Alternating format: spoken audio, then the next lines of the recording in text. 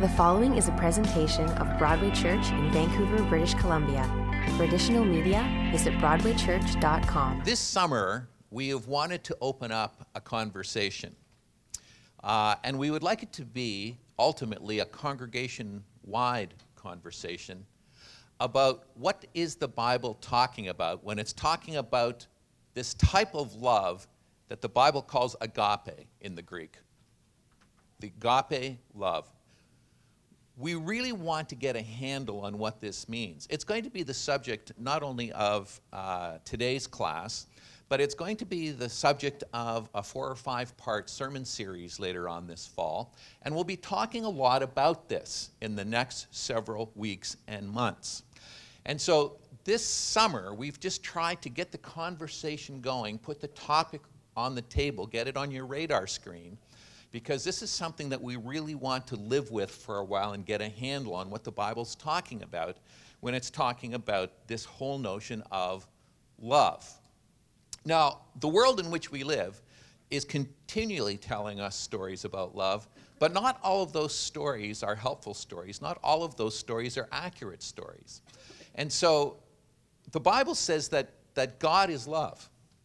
And if you really want to understand love, you need to begin with God. And so that's why we're kind of moving through and finishing up today this discussion of what we call the Jesus Creed. It's based loosely on Scott McKnight's book of the same name. And yes, the same, bargain offer is available this week as last week. I think we still have 3 or 4 left, and they're $5 each if you're interested in picking one up and following through. The Jesus Creed, of course, comes from Mark chapter 12, 30 to 31. In fact, let me step back to verse 29. As Jesus kind of makes a deliberate attempt to connect what he's saying in his ministry, connect it with the experience of God's people going all the way back to Deuteronomy. And so he begins with the Old Testament Shema, the motto of God's first covenant people, if I can put it that way. If you really wanted to understand what was kind of at the very center of Jewish life, center of life in Israel, spiritually and politically, this was their kind of motto. This is their mantra. And it goes like this: Hear, O Israel, the Lord our God, the Lord is one. And you shall love the Lord your God with all your heart and with all your soul and with all your mind and with all your strength.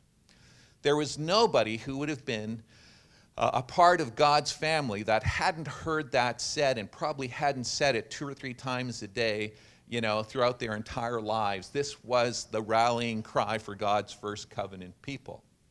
And so interestingly enough, when we come to Mark, and one of God's first covenant people, one of the lawyers, comes to him and says, so just by the way, Rabbi Jesus, of all of the commandments that are out there, and there's lots of them, what would you say is the most important commandment?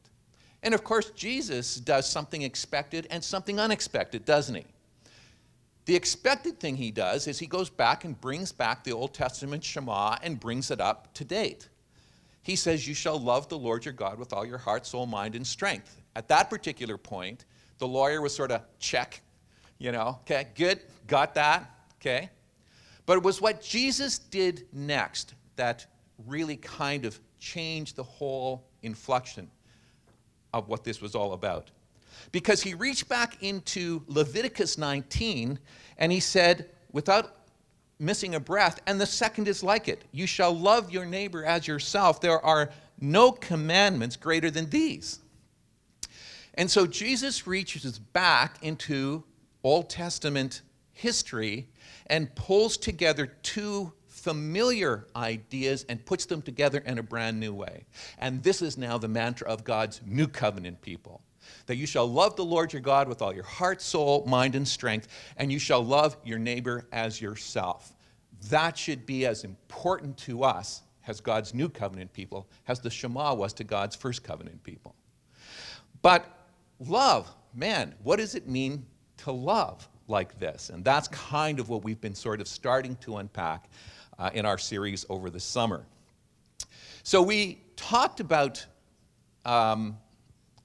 the Shema, and we introduced it, and then Ross came and talked about what love means in terms of our love outside the walls, and then Chris came and talked about what that love looks like inside the walls of the church, and then last week I started that conversation about, well, what does it mean to love God with all your heart, soul, mind, and strength? And so last week when we gathered, part one, we really started off with the loving God part, didn't we, right? We said that love means to believe in Jesus, and do you remember what we talked about? We said belief or faith primarily could be also spoken of as what? What word did we use? Faith equals trust, okay? I noticed that a lot of you are people of faith. I can tell because you're all sitting in these chairs. And you're believing, you're trusting that these chairs are sufficient to hold your weight. And so you exercised faith the moment you sat down in that chair. You decided you were going to trust that chair.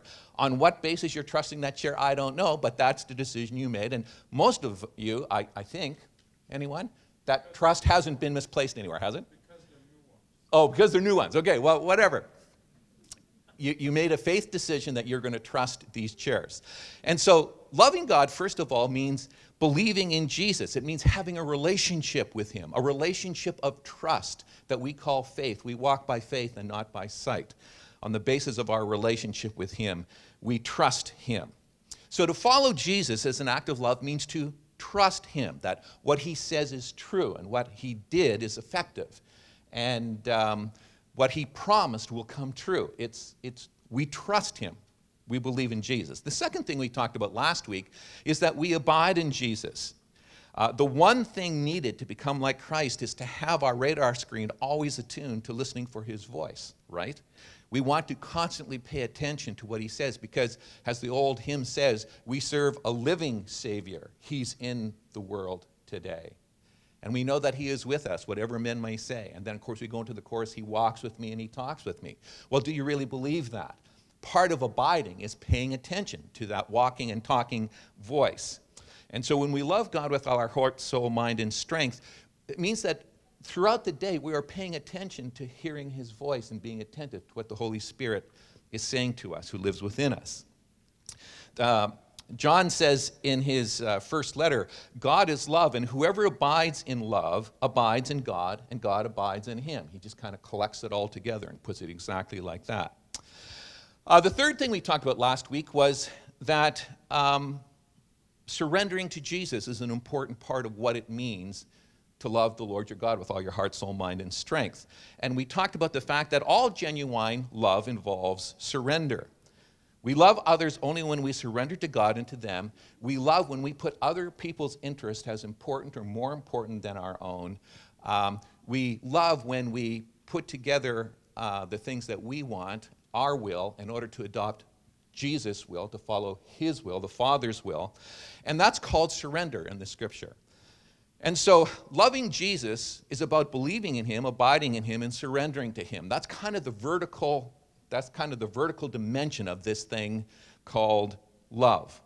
So what I want to do this morning is I want to kind of unpack the horizontal aspect of what love is all about. I want to talk about what does it mean to love others Jesus style. John Stott, in one of his books, said this, and think about what he says here for a moment. I've put it on your handout. Only if we serve will we experience freedom. Only if we lose ourselves in loving will we find ourselves. Only if we die to our own self-centeredness will we begin to live. Jesus simply put it this way: he who holds on to his life in this world will lose it, but he who loses his life in this world will gain it for now and for eternity. Wow, that's kind of a really tough concept to kind of get your head in mind. What does it mean to deny yourself, take up your cross, and follow Jesus? What does it mean to lose your life in order to actually find it? And otherwise, something that so many people think is the most precious thing is something that is passing our life in this world, but there's something more important, life that lasts forever. He said that's an incredible trade-off. Why wouldn't anybody trade life that ends in a few years for life that lasts forever? And so Jesus was trying to help us get an understanding of what that exchange was all about. When we talk about loving others, we sort of have to start asking ourselves, what is our first disposition to others when they kind of move into our space, when God brings them into our sphere of influence? Okay? Because we all have kind of our way of doing things, don't we? And we have our way of thinking, and we kind of arrange our lives to kind of fit our own disposition. And when somebody comes in, that sometimes is a good thing, sometimes it's a troubling thing. It all depends upon how much it shakes up your world. And so the question is, how in the world do you respond to people, especially people unlike you, who the Lord brings into your sphere of influence? What is your first response? Now, you might say, well, I have a hard time with broken people, right? I don't know what to do with broken people. People who are struggling with whatever it might be. Maybe they're financially on hard times, maybe they've got some depression going on, maybe they're new in Canada and haven't quite understood all of the dimensions of what it means. But many times there's kind of a notion that when somebody comes into our world from outside without our invitation, that it's an imposition, that this is something that's kind of in our way. And sometimes, depending upon where we're coming from, we can have a certain predisposition to those people that come into our life, all right? Sometimes, we see somebody who's not like us, and we can become a little judgmental, right? They're not like us. Or maybe we can become a little critical, well, if they really understood what was going on, they wouldn't be doing that. Or maybe we can even, be a little gossipy, right? I can say something and smile and shake their hands, but on the back, did you see what that person was wearing? Like, really? I mean, it's funny how we respond. I'm talking about our first response to people who come into our world, come into our sphere of influence. It's interesting for me to note that Jesus had a certain reputation among the people who were considered God's people, kind of the religious people who were keeping the law and, following through with the worship of God as best they knew how. Jesus had a certain reputation with those people. Does anybody remember what it was? He's a friend of sinners. I mean, we don't think too much of that comment today, but at the time that it was being said of Jesus, I mean, this was kind of big eye insult. This was a huge put down. Jesus is a friend of sinners. Somehow or another, he earned that reputation by making room in his life for broken people. In fact, he said, that's really what I came for, to seek and to save the lost. Who was it that Jesus was hard on? Who did he get in the face of when we look back over his story in the Gospels? Religious people who should have understood what the Bible was teaching, but somehow or another weren't clear in the concept. People who should have known better, he got in their face. But for people who were simply broken, he had tremendous compassion. In fact, he reached out to them. He showed them the love of God. He shared the gospel with them. He called them to put their faith in God, put their faith in him. And so think about this for a moment. If we are Christ's followers, it means we're sons and daughters of God, right? We're part of God's forever family. And because we've been adopted by sons and daughters, that should mean that we bear the family resemblance, no? If we are children of our Father, shouldn't we, shouldn't there be right? We're marrying. We're now chips off the old block. I say that with respect. We become like God. And so the question we need to ask ourselves is, if we are really following Jesus, if we are his sons and his daughters, what should our first disposition, our first inclination, our first response, what should be our DNA towards other people? Well, it should be agape love. Instead of dumping people, reaching out to them. Instead of dismissing them, engaging them. Instead of ignoring them, helping them. That is the DNA of a Christ follower. Love changes all the rules. And so let me just unpack this a little bit this morning. And there's way more that can be said than what we're going to get to this morning, but I at least want to mention these three things. So if you're following through on your outline, this whole business of what does it mean to love Jesus when it comes to actually loving others, showing this love to other people. He has shown us his love. We love him with our heart, soul, mind, and strength. Now we're trying to get a hold of and love our neighbor as ourselves. Okay, you follow? That's what we're trying to get a handle on right here. And so the very first thing I want to make mention of, loving Jesus when it comes to reaching out to other people involves, here's the word, restoring in Jesus. Okay? Now, for some of you, you just might have question marks coming up. What? Restoring. It's not a word we use every day, unless, you restore furniture. But, I want to park on this word. In 1 John 1, 7-9, this is what John says. Follow with me. If we walk in the light as he is in the light, we have fellowship one with another. And the blood of Jesus Christ cleanses us from all sin. And then he says something kind of sobering. If we say we have no sin, we're deceiving ourselves and the truth is not in us. But if we confess our sins, he is faithful and just to forgive us our sins and to cleanse us from all unrighteousness. What John is describing here is this process of restoration, where God takes what is broken and he makes it new. It happens when you first get started with Jesus. If any man, if any woman is in Jesus Christ, they are a new creation. The old has passed away. Behold, new things have come.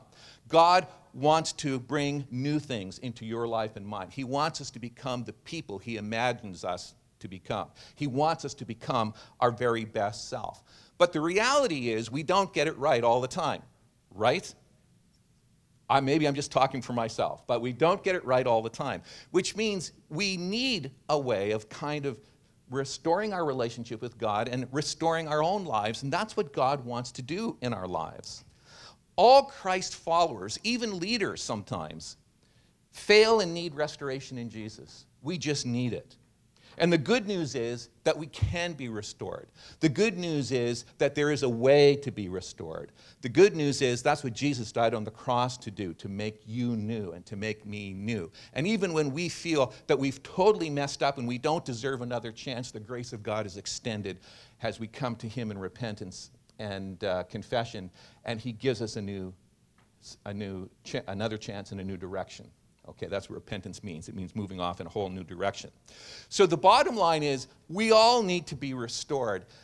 And many times we have received that incredible gift with tears, just knowing it's nothing we deserve, but it's something that God has given us.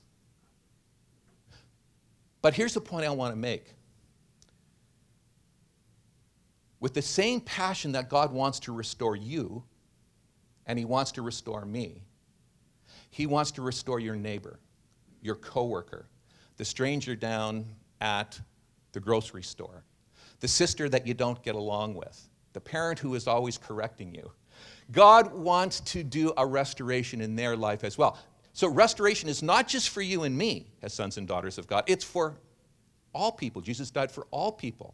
And somehow or another, he wants us to be exporters. What we have received, he wants us to pass on to other people. And so our first response to broken people, if we are really have a heart to see them restored, is not to throw them an anchor, it's to give them a hand. That's the predisposition of somebody who agape love is flowing through their veins. Admission of failure and addressing failure sets the stage for restoration, and confession opens the door to grace. Have you ever wondered why it says that kind of strange thing in the scriptures, that we should confess our sins one to another? Well, if everybody's bent on seeing people restored and healed, then it's a safe place for people to do just that. But if somehow or another it's not a safe place, then it's not a good place for people to actually share the deepest things on their heart. The 3 R's of failure, according to Scott McKnight in his book, The Jesus Creed, are number 1, rebuke. Sinful behavior must be pointed out. Conviction of the sin is the Holy Spirit's gift to us, really. It's the red light on our dashboard. We've already talked about it. The second R, if you're following along on your sheet, is repentance, which is where we take responsibility for our wrongdoing and we make restitution if we can. And we change direction, we make a new commitment to walk in the way that God wants us to walk. To repent, somebody has said, is to come to your senses. I kind of like that. It's kind of like, the prodigal son. He came to his senses. Repenting is about coming to your senses and moving back into God's direction. And then the third thing Scott talks about is restoration. Jesus is always, underline always, ready to restore the one who faces and forsakes their sin. He is always ready to restore. You remember that whole thing where, Peter is trying to get with the program and Jesus is talking about forgiving and Peter wants Jesus to know he got the idea and he says, you talk about forgiving, Jesus, like how many times should we forgive? Like 7 times? And, he's thinking, whoa, that's kind of going over and above. Nobody does it 7 times, right? I can, maybe I can do 7. Jesus said, okay, no, Peter, you're moving in the right direction, but you're not even in the right solar system yet. 70 times 7. The Bible says as many times as a person repents and comes and asks for forgiveness, we should have a predisposition, an inclination to work towards that person being restored. In fact, Paul in Galatians put it this way, brothers, if anyone is caught in a transgressions, now follow this, you who are spiritual should restore him in a spirit of gentleness. And be careful, lest you too be tempted, okay? You who are spiritual, those of you who get agape, those of you who have been restored and know that people need healing, those of you who are spiritual should restore that person with gentleness, okay? Not make it harder, put stumbling blocks between them and coming back to Jesus, but help them, give them a hand, throw them a lifeline, bring them along. Sometimes when people, come into our lives and they don't believe in what we do and they don't do things that we're comfortable with doing, we sometimes just feel that they're sort of, uncomfortable. It's sort of, we don't know what to do with them, the 2 Jewish leaders walk by, the Jewish person in the ditch in the Good Samaritan parable, and it's just really inconvenient for them to actually reach out to a broken person.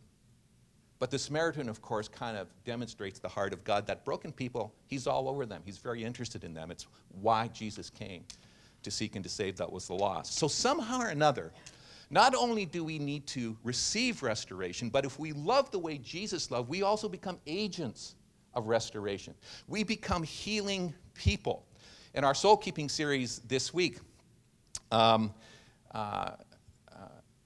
Ortberg asked that question. He looks at you out of the screen and he says, are you a healing person? When you come into a crowd, what do you bring with you?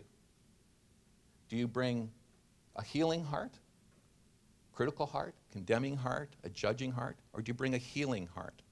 Do you understand that whatever it means to love others, it means that we care about their spiritual and practical health, and we want to be health bringers into those situations. So we're not called only to receive the love of God, we're also called to be agents of that love. And so Paul says, if you're spiritual, you should be really concerned about seeing people restored, seeing sinners saved, seeing people grow in Christ. And yes, that love will be a costly love when you invest your life in the life of someone else, but it's part of what it means to love others. The second thing is forgiving in Jesus. Now, we've probably are a little more familiar with this one. We've all kind of trafficked down this road where we've been wounded and hurt and had to find some way to find the freedom that comes from forgiving those who have sinned against us. Paul says in Colossians, put on then, as God's holy and beloved people, compassionate hearts, kindness, humility, meekness, patience, bearing with one another, and if anyone has a complaint against one another, forgiving one another, just as the Lord has forgiven you, so you must also forgive. And above all these things, put on love, which binds everything together in perfect unity. Okay, do you sort of see how what we said about restoration? We need restoration, but we're called to be agents of restoration as well. We need God's forgiveness, but we're also called to be agents of forgiving others the way God has forgiven us. I mean, forgiveness, let's face it, it begins with God's act of forgiving. That's where we get an understanding of what forgiveness is really all about. that while we were still sinners, that's when Jesus laid down his life for us. I mean, his forgiveness was a sacrificial forgiveness. Forgiveness is what God does in response to what we do. Objective forgiveness is dealing with the offense, wanting to bring reconciliation in the relationship. A subjective forgiveness is actually waiting in and doing it. So in our minds, we often get a handle on, objective forgiveness. Mentally, we understand what that means, that we really should forgive. Subjective forgiveness is when we kind of roll up our sleeves and get down into the business of forgiving. That's a little trickier. That kind of takes more from us. There's some sacrifice that's involved. We're giving up our rights for redress because we want to save the relationship and bring that person back from the direction that they've been going. What God does, this is what Paul is saying, and Jesus said it as well. What God does is what Jesus expects his followers to do. It's what Jesus did. That's what expects his followers to do. And so Jesus' followers are directed to have a predisposition of forgiveness. Rather than having sort of a predisposition to being offended, which I've had from time to time, maybe you have, rather have a predisposition to forgiving, okay? That doesn't mean that the hurt doesn't hurt. That doesn't mean that the wound isn't real. That doesn't mean that the sin should be ignored. But it means that, somewhere along the line we realize that forgiveness is what this person needs, and I need to be God's agent and help them, and I need to help myself in the process.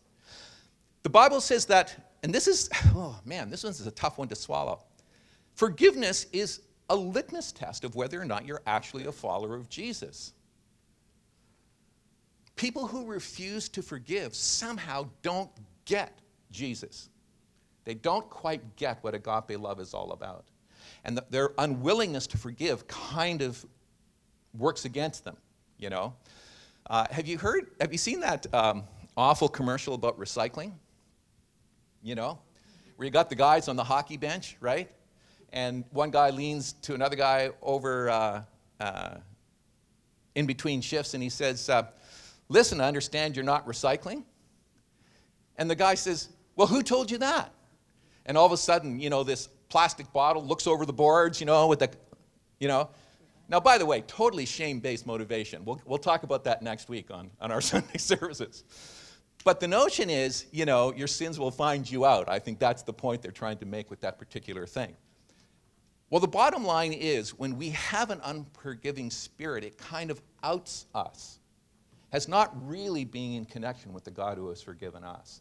Somehow or another, as Jesus forgave us, we need to forgive other people. Jesus said on the cross, forgive them, Father, because they don't get it. They don't know what they're doing. And when people are kind of not in touch with the truth that Jesus brings, they're kind of operating in a fog. They're operating in the darkness. They really don't know what they're doing. They're not really the enemy. They're victims of the enemy. It's important for us who follow Jesus to kind of understand what's going on there. Now, I'm not saying that forgiveness is a piece of cake. And I have sometimes taken way too long to actually come to the place where I was able to let something go. I say that to my discredit. But God understands that, and the Holy Spirit lives inside of you, and he lives inside of me. And if we have a predisposition to forgive, just like we have a predisposition to restore, the Holy Spirit helps us to follow through, because this is very much in keeping with who God is. We should forgive others every time you pray the Lord's Prayer, right? This is your prayer, right? This is your prayer. Lord, forgive me. In the same way that I forgive other people. Think about that whenever you pray the Lord's Prayer. We run over that very, very, very quickly. But in a sense, we're setting up a bit of a condition here, aren't we? We're saying, Lord, we need your forgiveness. Forgive us. Forgive us in the same way we're forgiving the people who offend us. Really? Do you want to pray that prayer? You want to think about that sometimes. Forgiving others, loving others means forgiving them. It doesn't mean we don't confront the offense. You do need to address the sin, whatever that might be. The Bible's clear on that. It's important that we recognize the impact. Every once in a while, I said, listen, I'm sorry I did this, and someone said it was nothing. No, it was something. It was wrong. I did the wrong thing. That needs to be addressed. The victim chooses to pursue objective forgiveness and then strive for reconciliation And forgiveness, when we grant it, sets up an alternative reality. Forgivers unleash a flow of love to others in an incredible kind of way. I still like what Frederick Buechner says on this issue of forgiveness, and I've read it before, but just indulge me one more time. To forgive someone is to say, one way or another, you have done something unspeakable, and by all rights, I should call it quits between us. Both my pride and my principles demand no less. However, although I make no guarantee that I'll be able to forget what you've done, and though we may both carry the scars for a long time, I refuse to let this stand between us. I still want this relationship. To accept forgiveness means to admit that you've done something unspeakable that needs to be forgiven.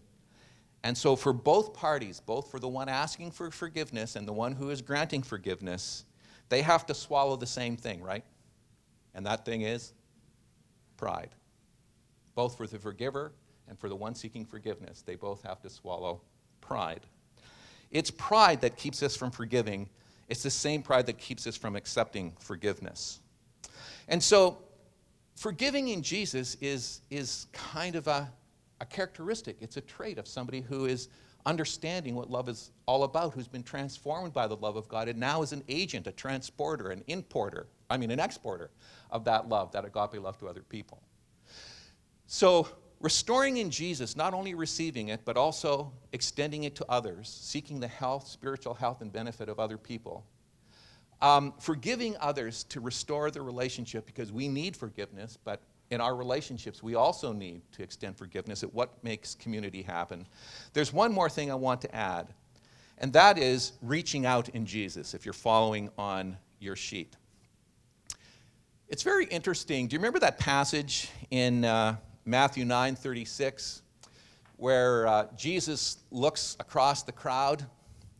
And the Bible says, Mark reports, when he saw the crowd, he had compassion upon them.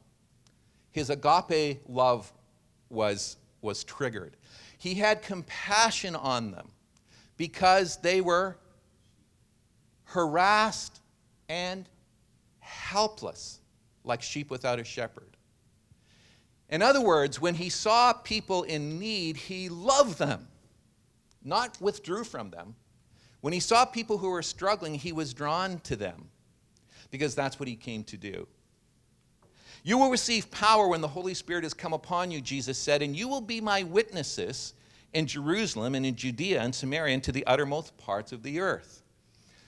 We are called to invest our lives in the lives of other people. We are not just disciples, we're also disciple makers. All of us are. And somehow or another, God has reached out to us in Jesus. Our calling now is to reach out to others in Jesus' name. Love has arms that reach out always, because people matter to God. And if they matter to God, they should matter to us as well. He came specifically to seek and save those who are at loss. And so we're called to be witnesses to what Christ has done, declaring the gospel with its offer of forgiveness or judgment, because there are two sides to this gospel. But the mission of every Christ follower is to reach out to others with the mission of Jesus. We want to build bridges over which people can come and find Christ. Somebody once said to me that, using the notion of the incarnational principle, when God wanted to reach us, God came close in the person of Jesus. When Jesus has it in mind to reach your friend, your neighbor, your coworker, Jesus decides to get close to them in the person of you and in the person of me. So Jesus incarnates himself in us as we kind of follow through with his mission and love them the way Jesus would love them if he was here himself. And so the kingdom is seen in loving God and loving others. Robert Mulholland says Christian spiritual formation is that whole process of being conformed to the image of Christ for the sake of others. But others are always in the picture. If you go through the scriptures, the New Testament in particular, I've counted no less than about 25 or 30 one another statements. Forgive one another. Bear one another's burdens. Be kind to one another. Be gracious to one another. You know, the list goes on and on. Be patient with one another. Be long-suffering with one another. I mean, the list goes, restore one another. The list goes on and on. We are to be one another kind of people. That's what the Christian community is all about. That's why we're a body and not just a collective, because our desire is to export, the love of God to all people. But we need to be doing it in a certain type of way. We are living in a day and age right now that if you read the paper, you see people of faith who are making their voices heard on a number of different subjects, from all of the things that have been mentioned in our You Asked For It series over the summer. You know, abortion, euthanasia, suicide, genocide, infanticide. I mean, the list goes on and on. We've tried to deal with some of those issues over the summer. And many times the voice of the church is a very strident voice. It's a very in-your-face voice. It is a very, many times, unlike Jesus. Keep in mind, Jesus was the friend of sinners. It's the religious people that struggled with what Jesus had to teach. And as I've sort of tried to think this through, I mean, sin needs to be addressed. I'm not arguing with that. But how do you go about doing that? Paul helps us out in the advice he gives to Timothy. I come back to this passage again and again as a reminder of what should be my disposition to people who don't believe in the same thing that I do, people who maybe are enemies or in opposition to where I'm at, or just really are critical of my point of view. As a Christ follower, what is my predisposition? What should be my inclination? What should be my first response? What is the DNA of a follower of Jesus Christ who has the love, the agape love of God flowing through their veins? How do they respond to an unbelieving world? Well, this was Paul's advice to Timothy. The Lord's servant must not be quarrelsome, but kind to everyone, able to teach, patiently enduring evil, correcting his opponents with gentleness. God may perhaps grant them repentance, leading to a knowledge of the truth, and they may come to their senses and escape the snare of the devil after being captured by him to do as well. Paul isn't messing around. He's saying, here's what's going on. Yes, these people are victims of the enemy. Let's not make any mistake about that. But he's saying, we need to approach these people with a certain frame of mind. And look at some of the words he says. Not quarrelsome, kind. Yes, we speak the truth, able to teach. Patiently enduring evil when we're misunderstood and mistreated. Correcting our opponents with gentleness. Not ignoring the issue, but doing it with gentleness. Because we have this belief that if the love of God really registers with them, if they come to know Jesus Christ, Jesus can rescue them. Not my job to rescue them. My job is to bring them to Jesus, and Jesus will do what only he can do. But as I reach out to others in Jesus Christ, this passage reminds me, this should be my predisposition. This should be my inclination towards other people. That, I'm not out there to pick fights. I'm not out there to put people down. I'm there to introduce people to the Jesus that has rescued me and has the willingness and the ability to rescue them too. And so I need to listen more than I talk. I need to answer questions that they're actually asking. That's kind of what I think Paul is getting at as he kind of gives Timothy advice on how do you deal with an unbelieving world around you. We don't have the option of withdrawing. We don't have the option of kind of holding up in the fortress and just hoping Jesus will come soon. Jesus said, I've given you my Holy Spirit for this very purpose, that you will be my witnesses through word and deed in your community, in your province, in your nation, around the world, wherever it is that the Lord should happen to engage you. And so reaching out is kind of what Jesus is all about. If we're his followers, it's kind of what we're all about as well. If we love others, we will love them enough to get close enough and hopefully build enough relationship that we'll be able to build a bridge so that they can come and meet Jesus for themselves and be changed and transformed. Jesus says in John's Gospel, chapter 12, a new commandment I give to you, that you love one another. Just as I loved you, you are also to love one another. And here's the thing to underline. By this will all people know you're my disciples, if you have love one for another. When people kind of look inside the church and do not see restoring, forgiving, outreaching love taking place, when we can't get our act together, that does not represent Jesus well. And many people, because they have misunderstood, have kind of stood away from the church. They're interested in Jesus, but they're not too interested in church because of church hurts. Somehow or another, as a congregation, we want to be a place where we don't hurt people, we heal people. We want to be a healing presence, right? We want this to be, somebody has said that a church is a hospital for sick souls. You may not like that imagery, but there's a sense in which that is exactly true. I was a sick soul once, and I needed God's people to help me. And praise God they did. And God wants to use you to make a difference in the life of someone else. But this is the mark of a Christian. This love, this agape love. Well, we have been meeting together with a small group of people to sort of think about agape love and sort of kind of get a handle on, well, what does this look like? And this is the best expression that we've got so far, okay? And so here is sort of a way of understanding what this kind of agape love that we're called to love God with all our heart, soul, mind, and strength, and love our neighbors as ourselves. Here's kind of what it's about. Agape is the greatest, purest, and most powerful form of love imaginable. Agape is sourced in the very nature of God. We love because God loved us first. God is love, and he who abides in God abides in love, and if we love, he abides in us.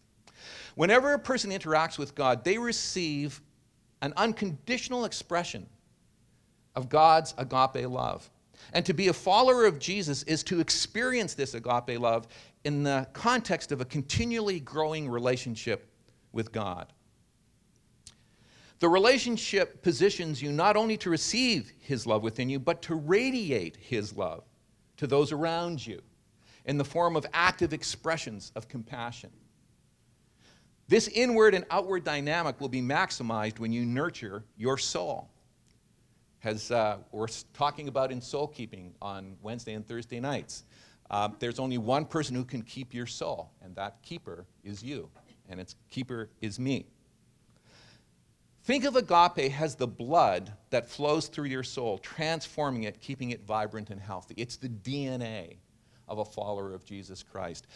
When people see this love acted out, when they see that that is our predisposition to heal people, to forgive people and bring them to Jesus, when they see that taking place, they'll go, whoa, that's not love that I've seen anywhere else in the world. There's something unique about it. There's something of God in that. I don't know about you, but don't you want to be a part of a people like that? Don't you want to be that kind of a presence in East Vancouver? A place where people are attracted because love is continually the way we go about it. And I think it's great. I think it's really great when we do specific things that show love. Okay? I think it's great when we, have a clothes closet where people who are economically challenged can come and buy clothes and clothe their family at a reasonable cost. That's a good, loving thing to do. I think Food for Families is a great thing to do, where we provide organic and healthy food for people. That's an expression of love, okay? Nothing wrong with that. We need those kinds of expressions. But agape needs to be who we are, so that it will kind of emanate in what we do. Somebody once said, it's a lot easier to act your way into feeling than to feel your way into acting. I think that's probably true. And sometimes the way to tap into that agape love that God has shown you is to actually do something loving for someone else, and it kind of breaks the logjam. But ultimately, we want love to be second nature. We don't want to be spending a lot of time working through, well, who is my neighbor and what does love look like?